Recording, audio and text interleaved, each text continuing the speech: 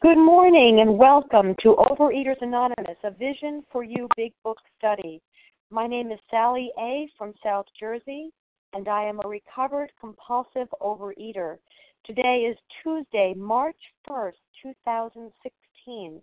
Today we are reading from the AA Big Book. We will begin reading on page 38, the first paragraph. You may think our illustration is too ridiculous through 3 paragraphs ending as it has been revealed to us out of bitter experience.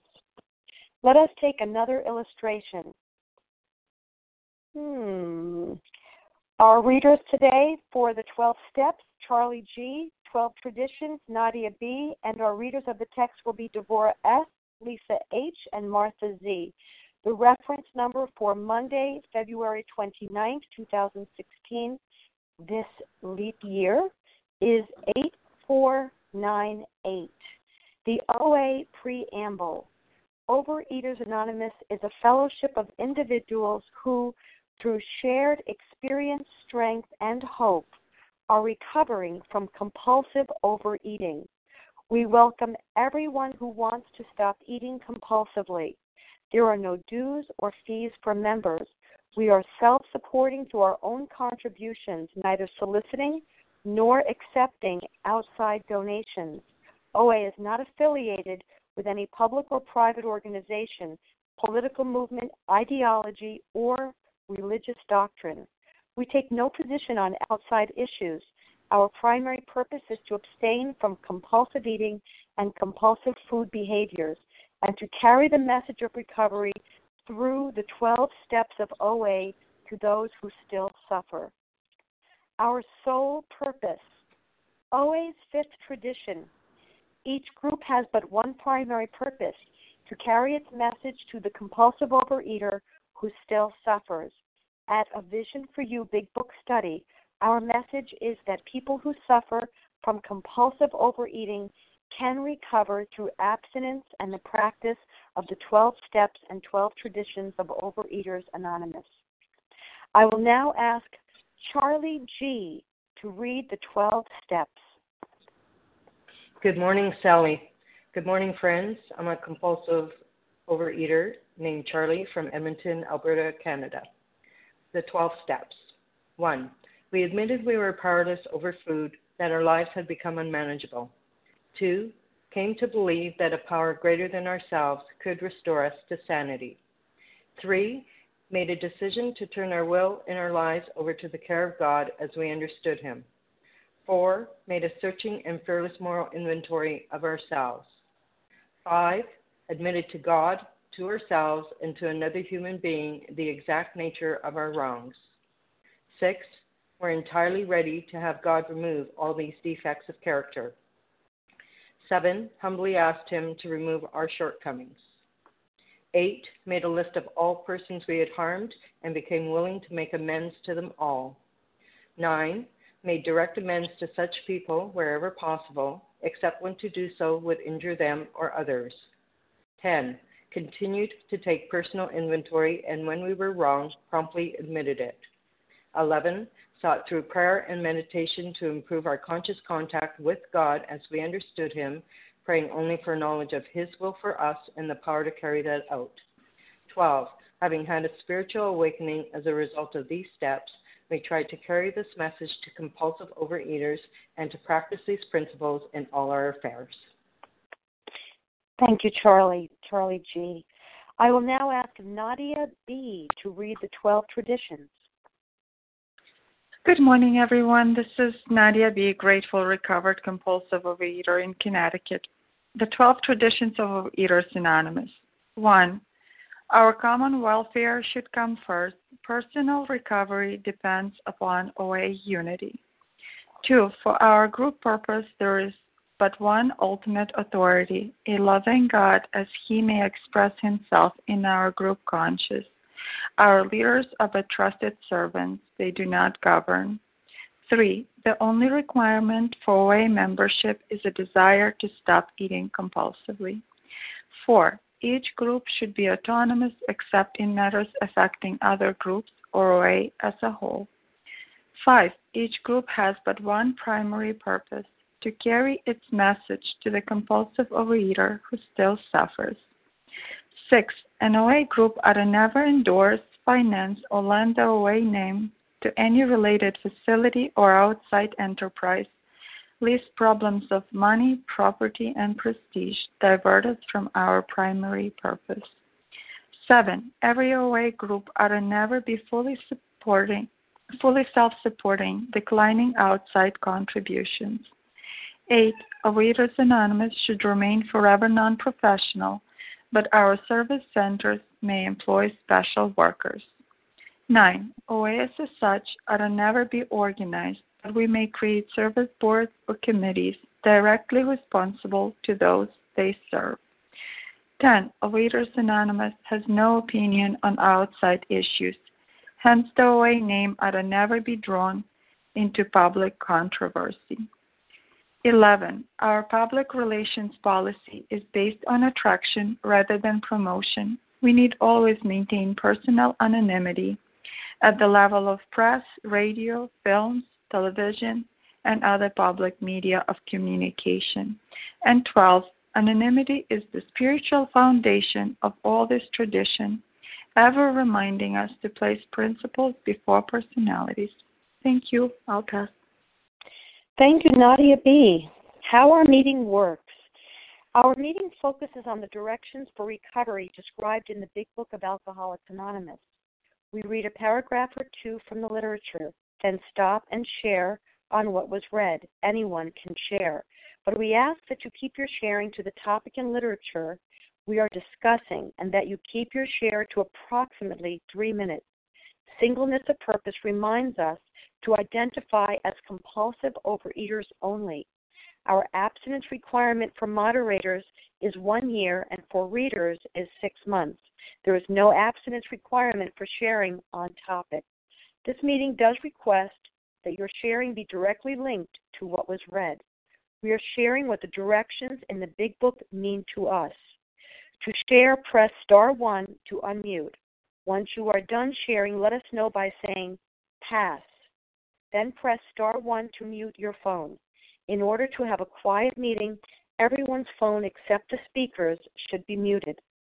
Today we will resume our study of the AA Big Book on page 38, the second paragraph, where it says, "You may think our illustration is too ridiculous, but is it?" And we'll be reading 3 paragraphs. The first paragraph is just for context, and we're focusing on our shares on the last paragraph and the first paragraph on page 39. And at this time, I will ask Devorah to begin reading for us.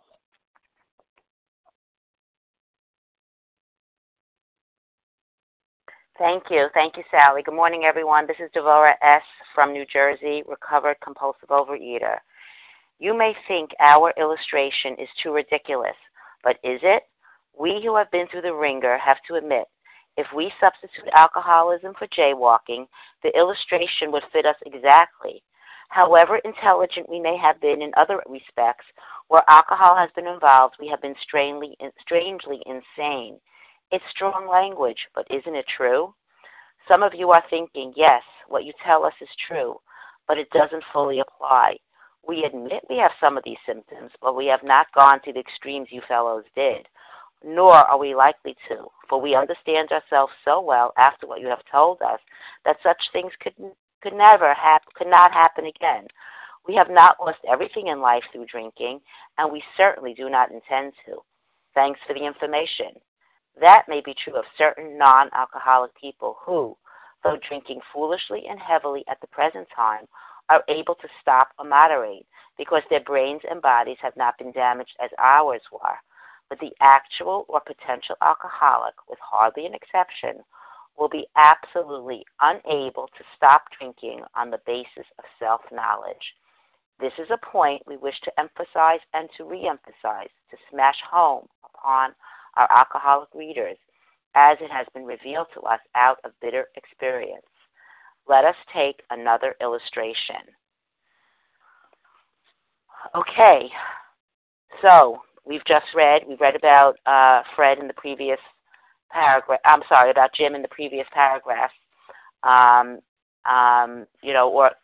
the jaywalker as well, giving us an example, and who we are alike.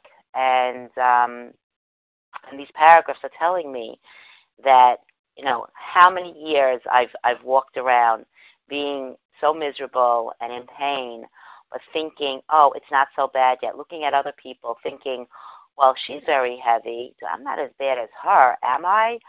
In my head, comparing myself to other people. It's not so bad yet. I might be 250 pounds, but I don't look like her, who must be 300 pounds. And that thinking of, I'm still functional. I get up, I go to my job, I take care of my family. I'm still okay. It's not that bad yet. Or my doctor telling me, you're really on your road to, you have diabetes already, but, you're on the road. It could really get bad. And the symptoms that you're having, you might, people I know have their legs amputated. And I say, well, in my head, it's not that bad yet. It's okay. So, I had to really come to this point where I had to say to myself, get myself in such a position that I couldn't do it anymore. My knowledge, my self-knowledge wasn't going to make me stop because it wasn't helping until now. I had to surrender myself and to get to a point, like it says over here, but I had to really smash home the idea to myself that I could not do this thing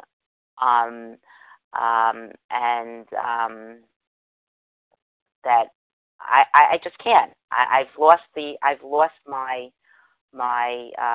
control. I have no control. And these pages emphasize it over and over again, that we were unable to stop drinking on the basis of self-knowledge. All the knowledge that I knew, that I thought I had about myself and about my issues with the food was nothing until I had to come here and, put down my substance, learn about the allergy of the body, the obsession of the mind, and do the work in these pages. I had to honestly just surrender, just put down my will and look for another way. And really grateful that I got to that point. Pain is a great motivator. And, it's a hard place to be, that pain.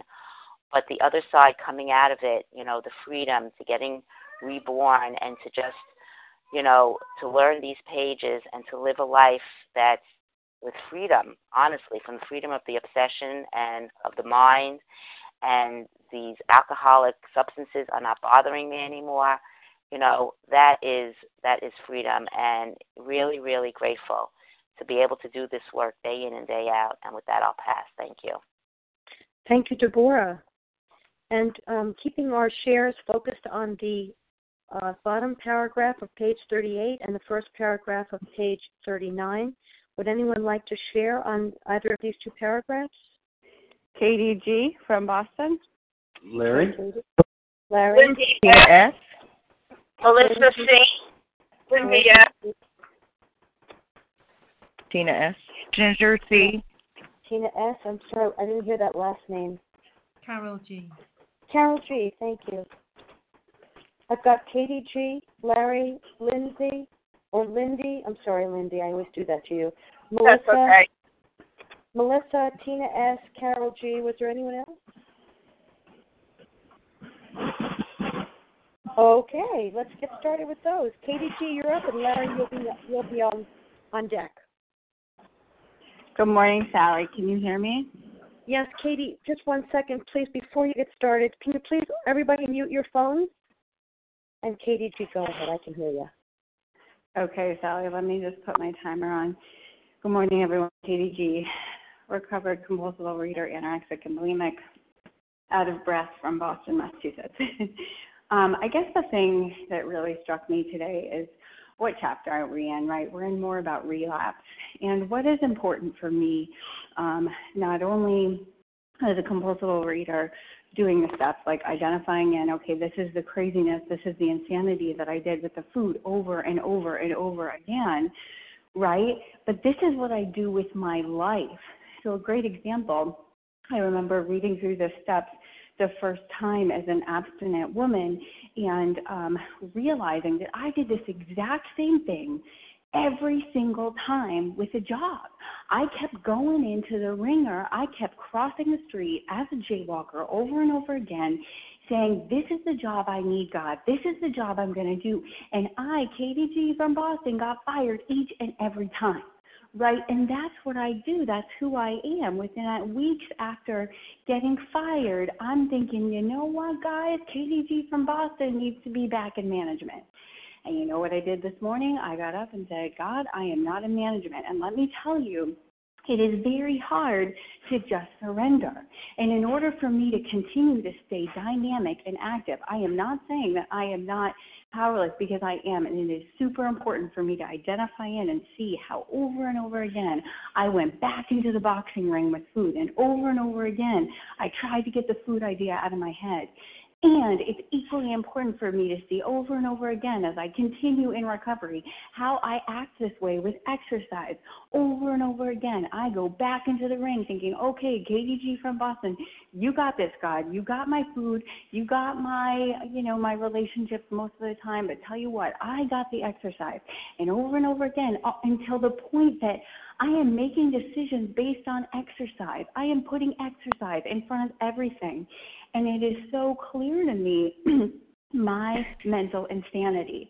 And the reason that I look at it in that way, and the people that walk with me look at it that way, is because what chapter are we in? We're in More About Relapse, right? And so what's so critical for me as a recovered compulsive overeater is to stay entirely abstinent and to stay completely dynamic and active in the work and say, okay, where am I being a jaywalker today? And for a lot of my areas, guys, I am not a jaywalker, but I would be dishonest if I said to you, I don't keep going back in the ring. Ask my fiance, I go back in the ring. We go back in the ring again and again, and then I'm back, and I'm saying, you know what, you're right, I was wrong. So I love this illustration because, and I'll just close with this, it is a way of guiding you back to God each and every time. Where do I need to surrender? In what areas am I agnostic, and how do I get closer to God and away from relapse? I am doing it with you guys today, and with that, I pass. Thank you, Katie G. And Larry, you're up. Lindy, you'll be up next. Hey, Sally. Good morning. Thanks for your service. Larry K., recovered compulsive overeater. So what I read in here in these paragraphs is this notion that we have to identify in if we are a compulsive overeater and we've diagnosed ourselves. The big book tells us how to do that, rather than seeking to disqualify myself or identify out. And that's what what I always did. And, I'm not an attorney, but in legal terms, I hear often, I guess in civil cases, they refer to a preponderance of the evidence, and this is based on the weight of the more convincing evidence. Not how much individual elements of evidence, but the probability of its truth, based on the weight of the evidence. And, so for example, coming into programs, some of us can overanalyze, and say, well, was I morbidly obese when I got here? Not really. I looked okay. Did I have the inability to stop or loss of control? A lot of times I did, but not always. I had a little out there. Did I eat abnormal amounts? A lot of the time, certain things, but other things not. Did I purge? No, I didn't do that. Did I eat alone? Yeah, a lot of the times, but sometimes not. Was I always disgusted, depressed, all those things? Sometimes yes and no. But here's the thing for me. The bottom line for me is the doctor's opinion so beautifully lays it out. It said, again, am I restless, irritable, and discontented unless I can again experience that sense of ease and comfort that comes at once by taking a few bites? And after I succumb to that desire again and the phenomenon of craving develops, or I pass through the stages of a spree, I emerge remorseful. And I had that firm resolution to stop again and again and again, and this was repeated over and over and over and over. So I had to stop arguing, and I had to quit the debate society and identify in. That was the key, because if I didn't identify in, I was never going to have the wherewithal or the desire, the motivation to see these steps through, these action steps. This program was never for someone who just needed it, because I needed it. It wasn't even for those who wanted it, because I would have told you. I told all 8 of my sponsors in the first 5 years I wanted it. Each and every one of them, I want this, I want this. It's for people who do it.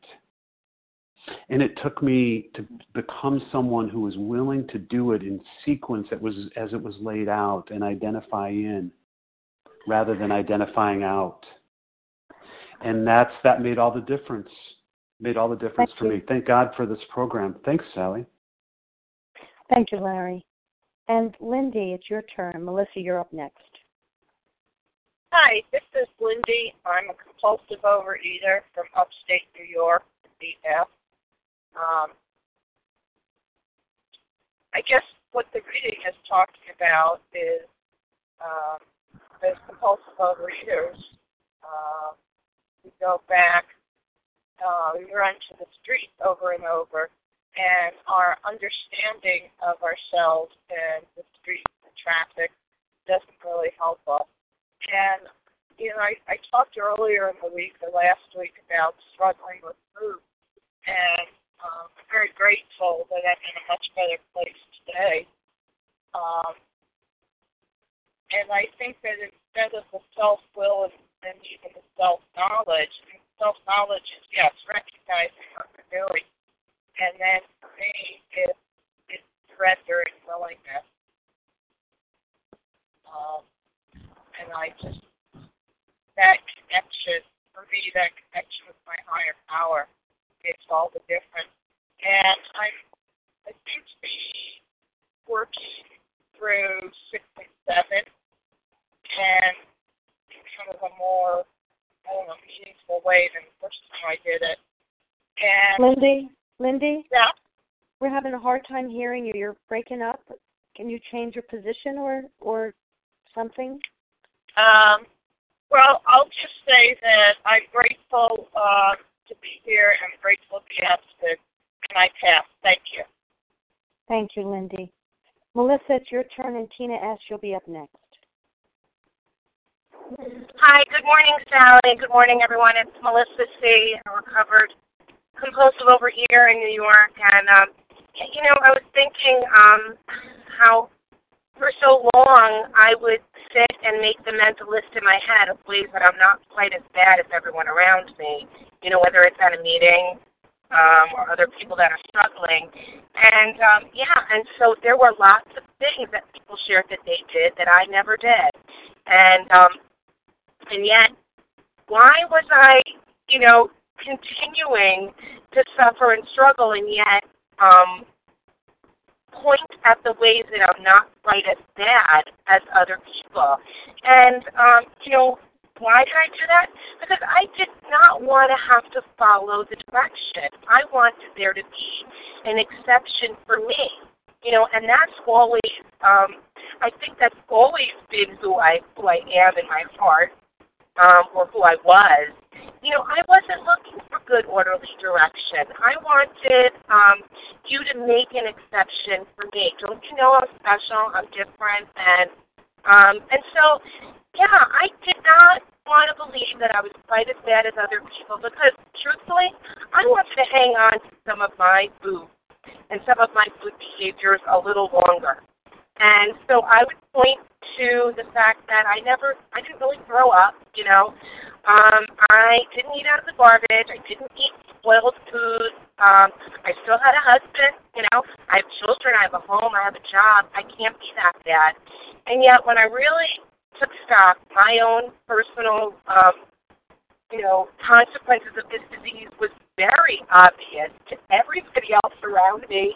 And all those things that I would point out that I still had no beauty, no meaning. They were slowly losing their beauty and appeal. I had no appreciation for my loving family, for my job, for my home. And so that was that was my awakening, that even though I had it all, I really had nothing. And, and so just the same, when I share where the disease took me, I have to respect the people that I work with, that everybody has their own personal experience of it, and that we can share our stories, but we actually have to experience all of it, I think. And, thank you. With that, I'll pass. Thank you. And Tina S.? Thanks, Sally. Tina S., compulsive eater, anorexic in Florida. Heard some really great shares and could really relate, and that's really why I'm grateful for this meeting. It's a powerful one. And, it says, we admit we have some of these symptoms. I admitted I had some of that stuff, and thanks for the information. I went to treatment in 1987, and, I could relate to a lot of stuff that was going on there, but I got a handle on this thing, and I'm not licked yet. And so, I had to go into the bitter end for me. It was 12 years later when I came in my last abstinence state, or my last relapse. And, one of the things that helped me, too, was that, I hung out with people that, weren't alcoholic or potential alcoholic or compulsive eaters. They could just say, oh, I just did too much last week on vacation, so I'm not going to eat like that anymore. And they were fine, and I wanted to be like that. But that was not me. I was the actual or potential alcoholic compulsive eater. And it says, with hardly an exception, we will be absolutely unable to stop drinking on the basis of self-knowledge, and that's italicized, and Bill did that, when he wanted to stress the point here, and my self-knowledge, my own power, that wasn't getting me nowhere, but in the rooms of Overeaters Anonymous and other 12-step programs, and I had to be convinced that there was a power greater than myself that could restore me to sanity and give me a life beyond my wildest dreams. And that's what has happened for me through the 12 steps. A life beyond my wildest dreams. When I got here, I didn't think I was going to live to be 30. I'm 58, and I have a fabulous life today, one day at a time, as long as I'm present, as long as I'm practicing these principles in all my affairs. I got a shot today, so thanks, and I'll pass. Thank you. And Carol G. Good morning, Sally. Good morning, Vision for You. It's Carol G, compulsive overeater recovered for today. Yeah, this is a great chapter. The wake-up sentence for me here today is, I understand myself so well now that such things cannot happen again. Well, yes, in my experience, they can. I have experienced that time and time again, but I can forget this so easily. This chapter for me is a great way of checking for my symptoms of insanity. I like to keep everything current. I'm not cured. And so what if I'm doing any jaywalking today? Would I even notice? So I look 1st of March 2016, what's going on with me today? This disease is so sneaky. What if my food behaviors have changed? Would I even notice? You see, I can take shortcuts. I'm a shortcutter. And just because I know the ropes now, I could probably take shortcuts. But what I do is I do a semi-annual sanity check and I see if I'm jaywalking, because I don't need to, I know I don't need to, because when I'm walking through the pages with other people, I can always see my own truth. But for me, I just need to, because sometimes I can get lured out onto thin ice without even realizing. And this chapter is a great way for me to keep check on that. I knew quite quickly that I couldn't live off the buzz of my miraculous spiritual awakening, because that for me would be jaywalking. I would just say thank you for my recovery and go on my merry way. I have to really play the role that God assigns. And if I'm being stalked by the disease, I might see a little bit of a red light flashing on the dashboard from time to time, but it would take me an awful long time before I stopped at the gas station for some petrol. So I have to keep my full force connection so strong every single day, because I didn't get my power and choice back over food. I'm still powerless. But the huge difference today is that the disease isn't the one in power. The disease isn't the one in power anymore. It's like the spirit of the universe is the one in power. they're the two powers, and I'm the one in the middle with this powerlessness. So I always have to make sure that I'm connecting in with the correct power. I have to make sure that this disease is not telling me to tell lies to myself, because it will ask me to isolate myself from all of you. And one of the things that I use today, as well as my own checklists, is the OA conference approved checklist. It's quite useful. It gets me thinking about, am I resting on my laurels?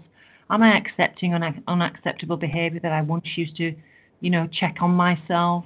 Am I using those kind of resources on the special editions? We have some great ones that wake us up about what we're doing with food and what we're doing about with this insanity and how we can help others. These resources are fantastic, but what they always do for me is keep me out of that mental insanity, because I'm not cured, and every single day I have to make sure I'm not jaywalking. Thank you, Vision for You, and I pass. Thank you, Carol G. And are there any others who might want to share on these paragraphs before we move forward? Reva P. Martha Z. Okay, let's go with those two, Reva P. and then Martha Z. Good morning. Can you hear me? I sure can. Okay, great. This is Reva P., grateful, recovered, compulsive overeater in Toronto. For me, these paragraphs remind me that reaching bottom is an inside job. It has nothing to do with what's going on in my life, what I have, the car I drive, the house that I don't have, the job. It's an internal condition. And you know what? I can't give that or make somebody get to that point when they come to a meeting. I am so grateful that I came into the rooms when I was at my emotional, physical, mental bottom. I was licked. I was desperate. And the gift of desperation was that I was willing to do whatever they told me, because I did not want to live like that anymore. And I see working with newcomers, if I think I'm just a little bit like this, and everything else is okay, and I just have a little bit of a problem with food, I'm not going to do the work. So it's that gift of desperation that motivates me to do whatever it is I need to do to get well. And this also reminds me it's not just with the food, but with anything in my life, my relationships, my work, anything. When I feel like I've got this, I'm good to go. I got this. I've done my work. I'm all spiritual. I can handle this. That's when I'm in real trouble. So for me, it's a daily surrender, a daily reminder that I am not in charge of running the show, and whatever I know, whatever I have is irrelevant, really. And the only way that I can live life on life's terms, God's terms, is to keep doing the work and let God handle the big stuff, and I just need to do the small steps, which compared to the big problems in my life seems, a lot simpler. And with that, I pass. Thank you. And Martha Z. Good morning, Sally. This is Martha Z. I am a recovered compulsive overeater by the grace of God from near Philadelphia. We have not lost everything in life through drinking, and we certainly do not intend to. I was one of these people that, I had my husband, my children, my home, my, everything, cars, home. And, I thought I was a high bottom, compulsive overeater. But I was also one of these people that had a good altogether act and was shattering in a million pieces inside. So when I went to treatment, I was doing a lot of comparing, and I was getting scared because I was sitting there and I was thinking, oh my gosh, I hope my insurance covers me.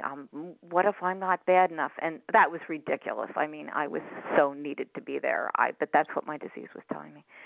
And anyway, but my revelation came when I got home from treatment, and I went to an Al-Anon meeting, and they were doing step 1.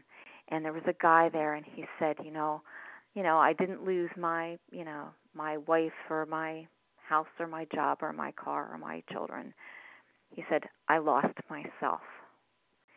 And I thought, oh dear God, that was me. I had no idea what I thought or felt about anything. I couldn't do what I wanted to do. I couldn't stop doing what I didn't want to do.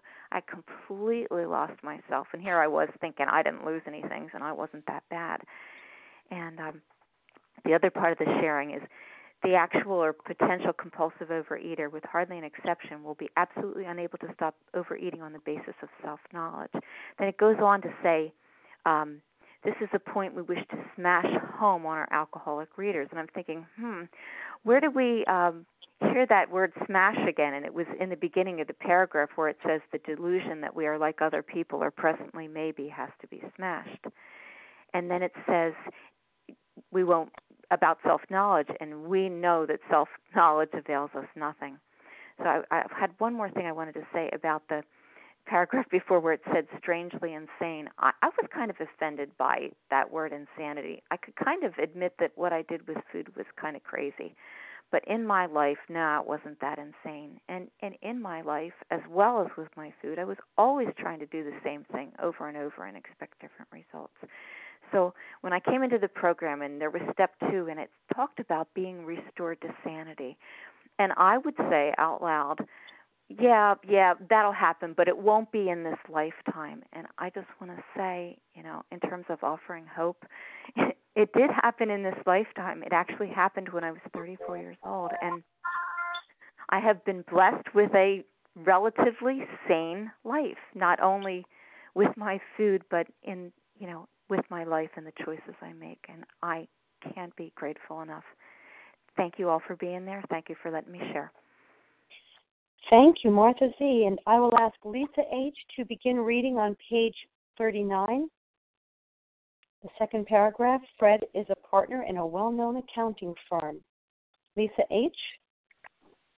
Thank you, Sally. This is Lisa H., grateful, recovered, compulsive overeater from Tennessee. Fred is partner in a well-known accounting firm. His income is good. He has a fine home, is happily married, and the father of promising children of college age. He has so attractive a personality that he makes friends with everyone. If ever there was a successful businessman, it is Fred. To all appearance, he is a stable, well-balanced individual. Yet, he's an alcoholic. We first saw Fred about a year ago in a hospital where he had gone to recover from a bad case of jitters. It was his first experience of this kind, and he was much ashamed of it.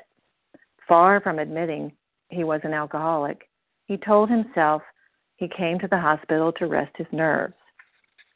The doctor intimated strongly that he might be worse than he realized. For a few days, he was depressed about his condition. He made up his mind to quit drinking altogether. It never occurred to him that perhaps he could not do so, in spite of his character and standing. Fred would not believe himself an alcoholic, much less accept a spiritual remedy for his problem.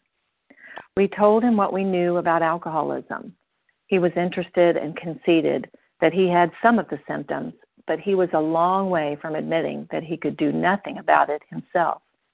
He was positive that this humiliating experience, plus the knowledge he had acquired, would keep him sober the rest of his life. Self-knowledge would fix it. Again, this is Lisa, gratefully recovered just for today, and I can so identify with Fred. I was thinking before I started to share, I had a fine home, a happy marriage. I was the mother of 2 children. I had lots of friends. I had a good job. And then it also occurred to me that during my whole married life, and before that, I was just sure that I could find a way to find the answer to my food problem.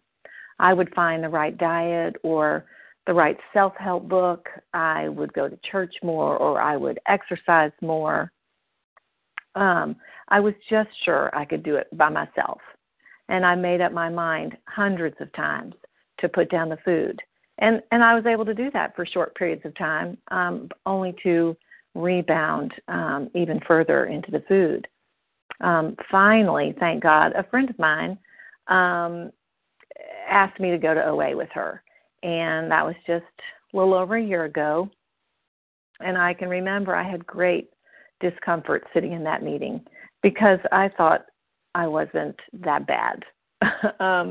But when I heard other people talking about their experience with food, I completely identified with that and realized that I wasn't alone anymore. Interestingly enough, since I've worked the steps, I really have learned more about myself than ever before. You know, putting down the food and getting out of what I sort of called my carbohydrate stupor. So much more about myself, my thinking, my behavior has been revealed to me. And so for me, I had to be willing to change. To me, it's all been about change, changing first my behavior, changing my way of thinking, my way of, caring for people, talking to people. And the only way that could happen for me was to ask my higher power to take over and to take over on a daily basis and transform me into the person he wants for me to be. And because that has what has truly given me my life back. And with that, I'll pass. Thanks. Thank you. And who else would like to share on this paragraph?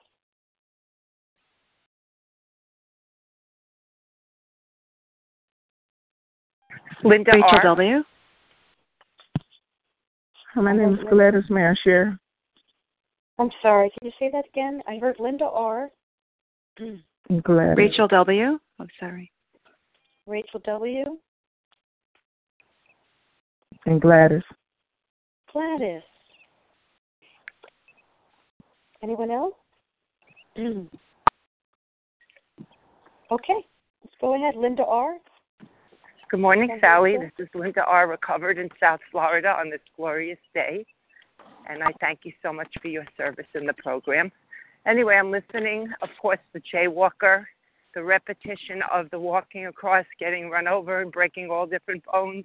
That's, the progressive nature of the insanity of my disease, doing the same things over and over again and getting the same result. And in my recovery, I've done that with so many other areas as well because I needed to be convinced. Unless I did the relapse, whatever you want to call it, the slipping, the sliding, as a food addict, my substance took a little bit longer to deflate my ego with that repetition of the defect.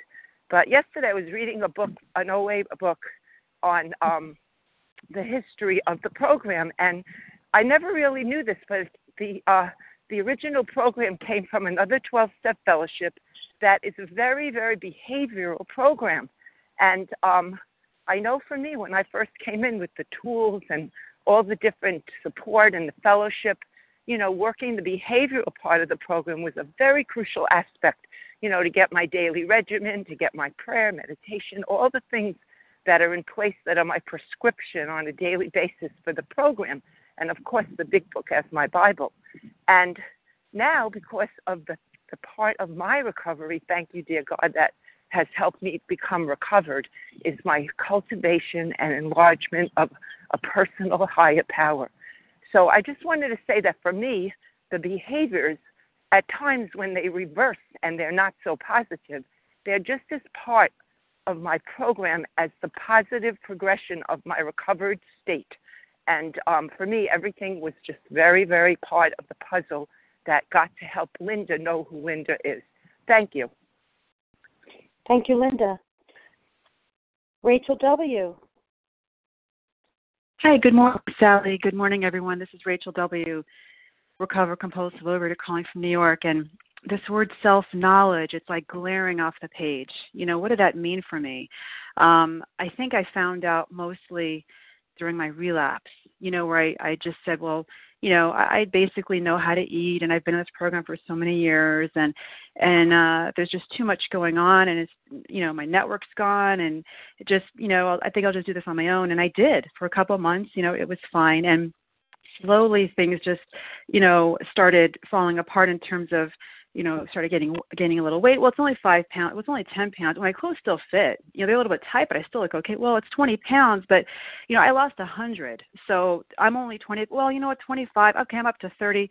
And it just kind of kept climbing, and the delusions just kept building and building and building. And in the meantime, there was so much chaos that had happened in my life that it was self-created. I'm thinking about that farmer, coming out of the cyclone cellar and saying, I don't know what's so wrong here. I only gained, 40 pounds. I'm only going to the podiatrist because I'm beginning to have foot issues again. I'm only, unable to do my exercises like I used to, but I can still do that. All these justifications, and they were manifesting in my personal life as well. And so much, chaos and so many other things that were happening that the truth is, to be honest, it was just life happening because of bad decisions. It wasn't really much more than that, but to me it was just this, a lot of stuff going on. It seemed so much more because I wasn't working the steps. And you know what, later on page 87, I'm comparing this word self-knowledge to the sentence here, what used to be the hunch or the occasional inspiration gradually becomes a working part of the mind. How does that happen? Where we go from a place of self-knowledge and a life, reeking with that, to a place where I'm going to have a hunch. I'm going to have an occasional inspiration. It's going to be a working part of my mind. Once I begin to, let go and smash those delusions and open myself up to an entirely new experience and allow my Creator and allow sort of like the universe just to shift into place, and align myself with these steps, that's the guarantee I will have later on. So, and that's the gift that I have today, and I'm just so grateful for that. So thank you for allowing me to share.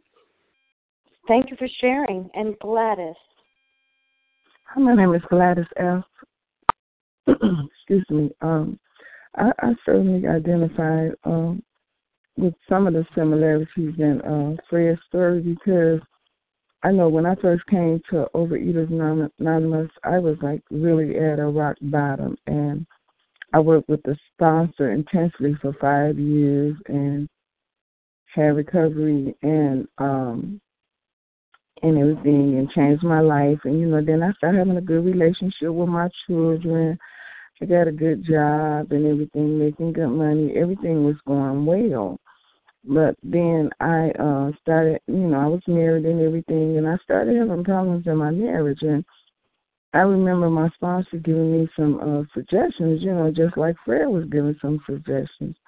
But I thought, since, wow, I got everything together now, and it's not that I didn't think I had a problem with food. I knew I had a problem with food. I had even like enlarged, I thought my spiritual life, but it was more like religiously. But I like the part where it say that Fred would not believe himself an alcoholic, much less accept a spiritual remedy for his problem. And I think that, was the case with me, why I relapsed, and I, just like nearly lost everything that I had accomplished, because I didn't understand that there was that the spiritual part of my disease, and I wanted to take back, my will instead of remain, close to my higher power's will, and it's the spiritual malady to me that really took me down. I didn't totally accept that part of the program, or nor even understand it. So thank you for letting me share. Thank you for sharing. We have time for a few more shares. Anyone else like to share on this paragraph on Fred? Ginger C. Ginger C, I've got you. Harry C. Who's that?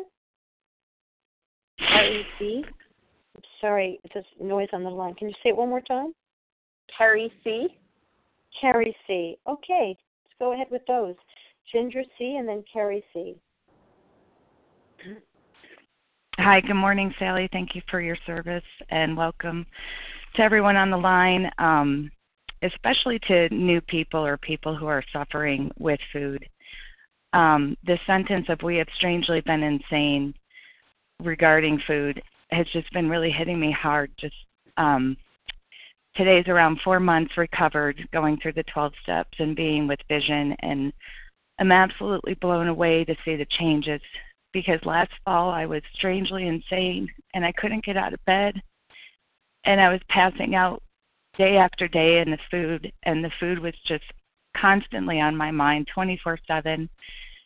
And to be free today and to not be thinking about the food is absolutely mind-blowing. And the hardest place with the whole food thing is that we want to stop and we can't stop, and self-knowledge will not help us. And so I'm so grateful that all that pain and the gift of desperation in the fall came to me, because I finally put the white flag up and I said, I'm out of ideas and what I'm doing is no longer working, and it's killing me and those around me. And I just think about my kids coming home from school and having to see their mom in bed at 2 in the afternoon because she's been eating sugar since the morning and she has no energy and she can't get out of bed. And that's what they had to watch for a couple months as I bottomed out. So I'm, again, amazed by this program. And again, if you're struggling, just don't quit before the miracle, but you have to do it. You have to put the white flag up. You have to be out of your ideas. I wanted to eat my cake and eat it too in OA, and I finally said, you know what, I can't have the cake anymore. I'm going to have a funeral now for this food, and I'm going to have freedom, and I'm going to have a life, and I'm going to live life on life terms. I'm no longer maladjusted. I can go through with the help of you and a sponsor, and most importantly, the 164 pages in this book, to keep coming back and just don't quit before the miracle. Thank you, and with that, I pass.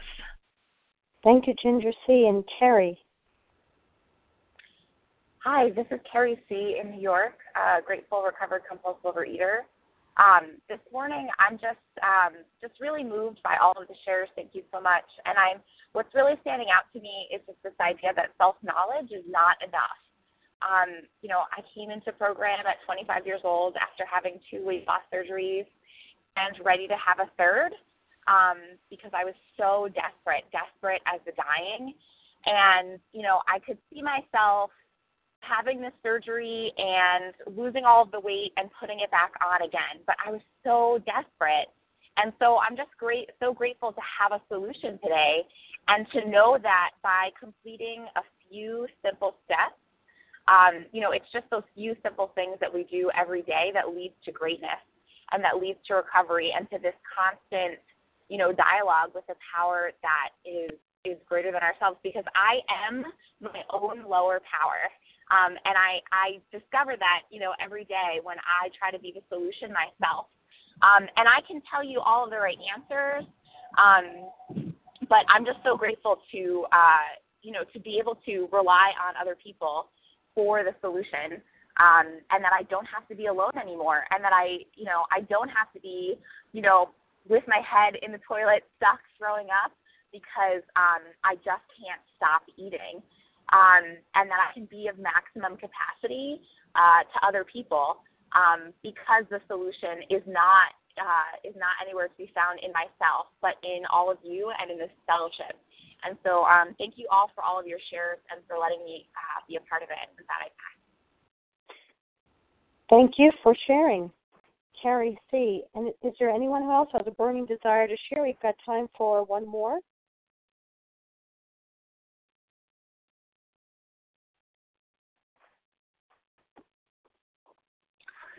Sally, this is Melinda H. Can I say something real quick?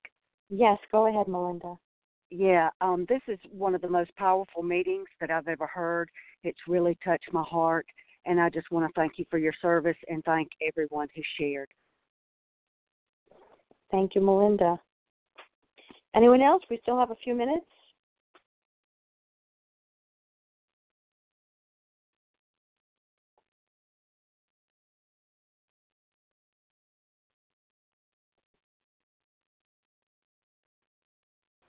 This is Kelly L. Hi, Kelly. Go ahead. Good morning. Thank you for your service. Yes, I just wanted to kind of claim my seat this morning, and I just say ditto on the powerful message this morning, and I've just gotten so much out of it, and I just want to thank you all for your service and sharing and your experience, strength, and hope, and I hope you all have a wonderful abstinent day. Thank you. Thank you. Okay. Thank you, Kelly L. And I guess we'll go right ahead to our close today. Someone is unmuted. You can check your phones. I would like to thank our readers for today, Charlie G., Nadia B., and the readers of the text, Deborah S., Lisa H., and Martha Z. And a big thank you to all who have shared your experience, strength, and hope. And a big thanks to the person who's going to mute their phone in a moment. And just would like to thank you for the opportunity for doing service for this very special meeting. I'd like to say thank you to all who shared and invite you to please join us for a second recorded hour of study immediately following our closing. We will now close with the reading from the Big Book on page 164, followed by the Serenity Prayer. I will ask Martha Z. to please read a vision for you, beginning with our book is meant to be suggestive only. Hi, family. This is still Martha Z. Our book is meant to be suggestive only. We realize we know only a little. God will constantly disclose more to you and to us. Ask Him in your morning meditation what you can do each day for the man who is still sick. The answers will come if your own house is in order, but obviously you cannot transmit something you haven't got. See to it that your relationship with Him is right, and great events will come to pass for you and countless others. This is the great fact for us. Abandon yourself to God as you understand God. Admit your faults to Him and to your fellows. Clear away the wreckage of your past. Give freely of what you find and join us. We shall be with you in the fellowship of the Spirit, and you will surely meet some of us as you trudge the road of happy destiny. May God bless you and keep you until then.